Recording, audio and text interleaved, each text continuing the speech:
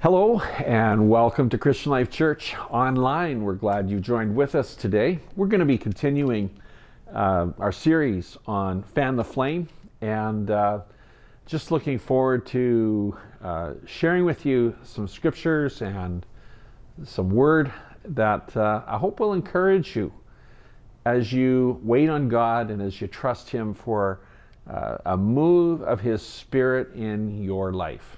I want to talk to you today about the power of waiting.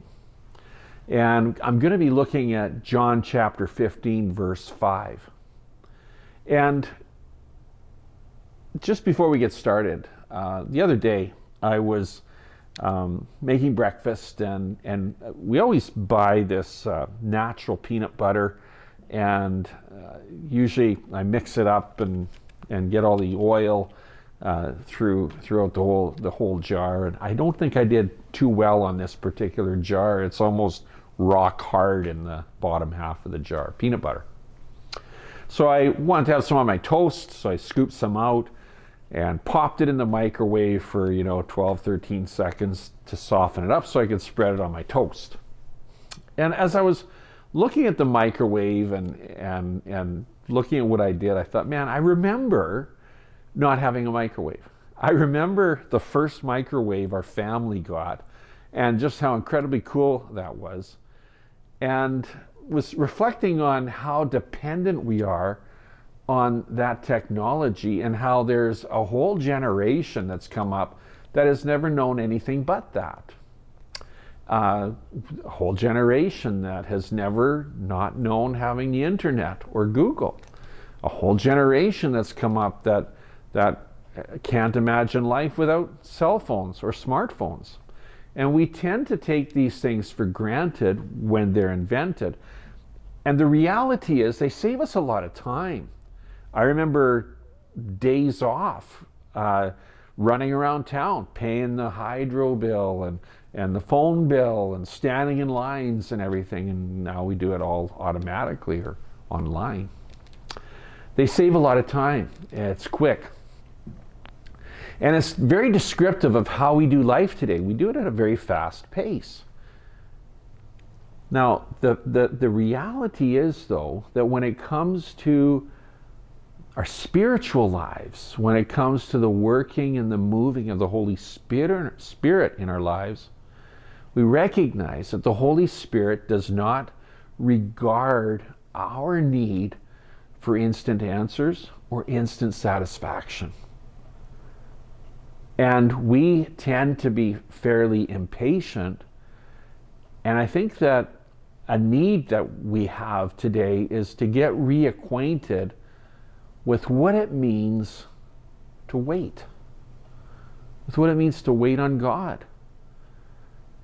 To get reacquainted with what it means to wait for God. Because the Holy Spirit is not concerned at all with our timelines or our sense of urgency. The Holy Spirit doesn't function like that. In John chapter 15, verse 5, Jesus says this. He says, I am the vine, and you are the branches. Now, if you remain in me, and I in you, you will bear much fruit.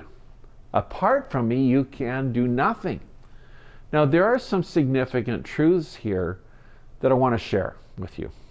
The first one is this: Jesus is our source. When we think of Jesus sharing this, he's referring to the vineyards, and they're imagining, the whole concept of growing grapes in a vineyard, and he's making it clear using that analogy that branches draw life. They draw their sustenance from the vine. That the branch is not the source of life. It's just a conduit of life. That life flows into the branch from the vine and out of the branch into the fruit. So life comes from the vine and it produces fruit from that life as it passes through the branch. Now, if you separate the branch from the vine, then the branch will 100% guaranteed wither and die. So John chapter 15 was really some of the final words that Jesus spoke to his disciples before he was crucified. And it was probably a fairly troubling scene for the disciples as they sat with Jesus and as he shared some different things with them. He told them that he was going to be betrayed. And the disciples were at a loss as to who on earth would betray Jesus. That certainly wasn't good news. It would be troubling. And then we find that Judas takes off from this gathering and goes off to start the process of betraying Jesus. And then Jesus tells the disciples, he says, I'm going away, and where I'm going, you can't follow me. You can't come. And these guys are like, man, we've been following Jesus for 3 years. Everywhere he's gone, we've gone. Like, is he going to abandon us? Like, what's happening here? And really realize he's going to heaven. And then he tells them, well, you can't do anything without me. And I don't know how they must have felt, but I think it probably was pretty low. This probably was not a real encouraging supper. They would have felt pretty defeated. So I ask you a question. Do you ever feel defeated as a Christian? You know, you start out okay. You're excited about your new life in Christ, and everything's new, and you got new friends, and you feel God is close to you, and prayers are getting answered, and everything's new. You're a new creation, and you feel good about it. And then something happens. Bad things start to happen. And then you kind of cool off a bit, and discouragement and doubt comes in. Well, you've got a few choices to make at that point. You can settle and just say, well, okay, I guess this is Christianity. It's going to be dry and passionless for me. Some people get angry, and that anger is fueled by disappointment because maybe some things started going wrong and didn't work out the way they thought they should, or it didn't seem like God answered prayer. Some people fall into disillusionment, and that's fed by doubt. And some people just check out and give up. They just backslide.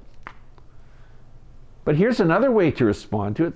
We can learn to grow, double down, and really pursue the Lord, and get real serious about our faith and mature.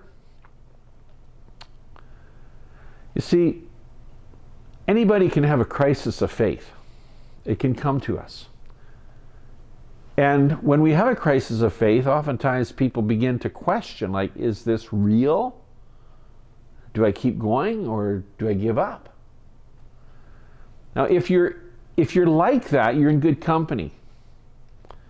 Jesus had a lot to say to his disciples in this hard time that was coming. And he was thinking of you too, I think. He says, I'm the vine. You're the branches. I'm your source of life. Well, what do we do with that knowledge? Well, I think what we do with that knowledge is, number 2, stay connected. There are spiritual disciplines, basic spiritual disciplines that every Christian, every follower of Jesus should practice in order to stay connected. Here's one.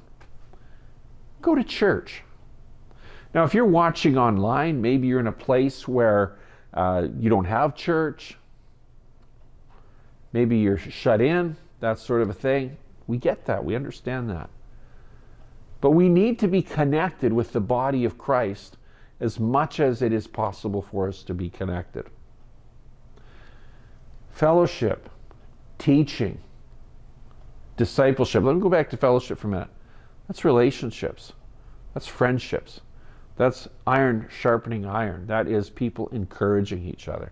People praying for each other. People loving each other. People just being friends with each other. That is found in church. So teaching, discipleship, worship, experiencing the presence of the Holy Spirit that happens when we go to church. It should happen. So how do we stay connected? Well, we should go to church. The other thing we should do is pray. Every day we should pray. Everywhere we should pray. Pray without ceasing. Keep talking to God and learn to listen to God. Well, here's another spiritual discipline. Read your Bible. As you read the Bible, the Holy Spirit will teach you things. The Holy Spirit opens the Word to you. The Holy Spirit reveals truth to you. It's important to read your Bible. Another practical spiritual discipline is to learn how to serve. You know, when you're serving other people, it's a good way to remain humble. It's a good way to keep the right spirit. It's a good way to keep yourself from becoming self-centered and selfish. So these are some basics, bare minimum requirements, and we should do these things. If we do these things, it can lead to success. Well, how do we measure success, and how do we measure failure? Well, if we're not doing well spiritually, I think we can sometimes recognize it by the fact that we are spiritually cold. And that, to me, would indicate that we're falling into apathy, or we're backsliding, we're turning away from Christ. Another way that we can realize that maybe we're not doing well spiritually is through distraction. Now, what is distraction to a follower of Christ? Well, it's when other things are more attractive and can draw us away from worship, from the Word, from prayer, from fellowship easily. They become more important. They become more attractive to us. They take a greater place of priority. And I want to say to you today that according to how I read Scripture and how I read Jesus calling people to follow Him, He has to be first priority, first and foremost, ahead of your spouse, ahead of your children, ahead of your job, ahead of your interests, ahead of your recreation, ahead of money, possessions. Christ demands that we give our all and follow Him with our whole heart and not be distracted. Another indicator that we may not be doing well spiritually is that we would find ourselves easily yielding to temptation. And I want to say here that everybody gets tempted. I get tempted. There are things that tempt me. And when I find that it's easy to fall into temptation, I've got to look back and say, hey, what is going on? Where am I at spiritually? Where am I at with my relationship with Christ? Because according to God's Word, I should be able to overcome temptation. And so if we're not doing well spiritually, we're not going to be able to defeat temptation. When we are connected to Jesus, when we're abiding in the vine, it is much easier to overcome temptation. Another way that we can find that we may not be doing well spiritually is through isolation. Suddenly you find yourself alone. You're not in relationship with other believers. You're just kind of doing life on your own, and you're disconnected from the body of Christ. Well, Jesus has some solutions to all of this. He said, if you remain in me and I in you, if you remain in me and I in you. Remember all those instant things I was talking about, microwaves and cell phones and how fast you can get information on Google? It's all quick. It all happens now. But Jesus says here, if you remain in me, if you wait, if you take your time to just remain in Jesus, it's going to make all the difference in the world. Every so often, Joanne and I will have some leftover pizza. And there's two ways you can heat up leftover pizza. I prefer to do it in the oven, not the microwave. Well, if you want to have leftover pizza, you throw it in the microwave, you pop it in, you wait, 15, 20 seconds, it comes out, it's going to burn your tongue. But if you want to heat it up in the oven, I think the right way, you turn the oven on to 350, you wait for it to heat up. You put it on the rack, and you wait for 10, 15 minutes, whatever, for it to warm up and for the cheese to start melting. And you pull it out just before it starts to burn. And then, you eat it. And while you're doing that, you're waiting for the oven to cool down. It all takes time. One is instant, one you wait. One happens now, the other one you remain. You linger, you pause. Now, Jesus said, remain in me. Stay connected to me. Pause. Just breathe. There's something that happens when we choose just to remain in Jesus. In Mark chapter 14, verse 37, Jesus is praying in the garden.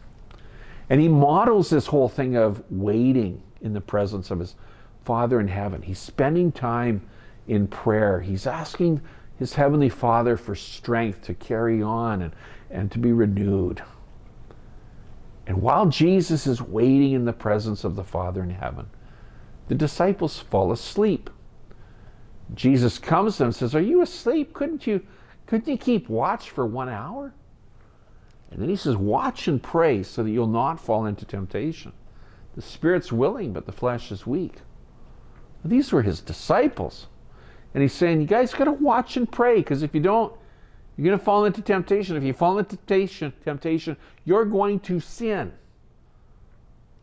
In John 15:5, he says, if you remain in me and I in you, you will bear much fruit. Now here's my concern. I'm going to be real honest with you. I always am. But I'm going to be real honest with you on my concern. We've been talking about revival for a number of weeks, about 8 weeks. We've been praying for revival in our church. And I'll admit some good things are happening. Feels like the spiritual temperature is increasing. People are talking about feeling closer to God, answered prayer, a feeling of the sense of the presence of the Holy Spirit. But we're not having a revival yet. The temptation is that we fall asleep. We stop waiting. We stop remaining. We say, well, it's been a couple of months and we've been talking about it and I don't know, it doesn't seem to be happening. Maybe God doesn't want to do anything. And then we go back to business as usual. Here's the truth. We need to remain. We need to remain daily in the presence of Jesus. We need to remain in a position of prayer and petitioning and calling out to the Lord. We need to remain in faith, believing and expecting. The result of that, the result of remaining, is we bear much fruit. Now, when we bear much fruit, we get to experience victory over temptation. We get to experience souls coming to Christ. We get to experience the manifestation of spiritual fruit and the gifts of the Spirit being worked out. We get to experience answers to prayer. And I pray that we get to experience revival. Because you see, part of remaining is learning how to wait on God. And there are promises that come in waiting. In Acts chapter 4, Jesus said, wait for the gift of my Father, the gift that my Father has promised.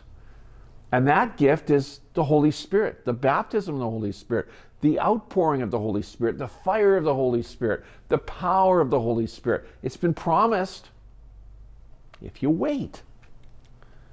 So every day, look to the Lord for a fresh filling.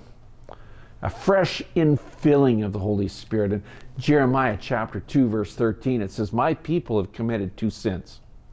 They've forsaken me, the spring of living water, and have dug their own cisterns, broken cisterns that cannot hold water. I remember one preacher saying, the reason why we need to constantly be filled is because we leak. Because we are leaky vessels. We are cracked vessels. We are imperfect vessels. And we leak. We have cracks in our earthen vessels, and we need to be continually filled. Well, the third point I want to make today is reality check. a reality check. You see, Jesus says, apart from me, you can do nothing. So let's not pray for revival. Let's pray to be closer to Jesus. Let's pray for the infilling of and the empowerment of the Holy Spirit. Let's pray and seek Jesus and pray that he'll bring us into his presence and brings us close in an intimate walk. The result of that is revival. We seek Jesus, and the result of seeking Jesus is revival. We don't pursue revival, we pursue Jesus. Now, we may want revival, but we get it by seeking Jesus. Because Jesus said, without me, we can do nothing. So as I close, I want to say one thing. Seek Jesus. Seek Jesus. Remain in him. Abide in him. And watch what he'll do in your life. Well, I want to thank you for joining with us. And if you don't know Jesus as your Savior, I just encourage you to seek Jesus. Ask him to be the Lord of your life. Turn from your sin. Ask for forgiveness. And confess that he is Lord. And you'll be saved. If you are in a place where you're dry and you're barren, come back. Come back. And watch what Jesus will do in your life. Let him renew you and revive you. God bless you. Thank you for joining us. And we hope to see you next week.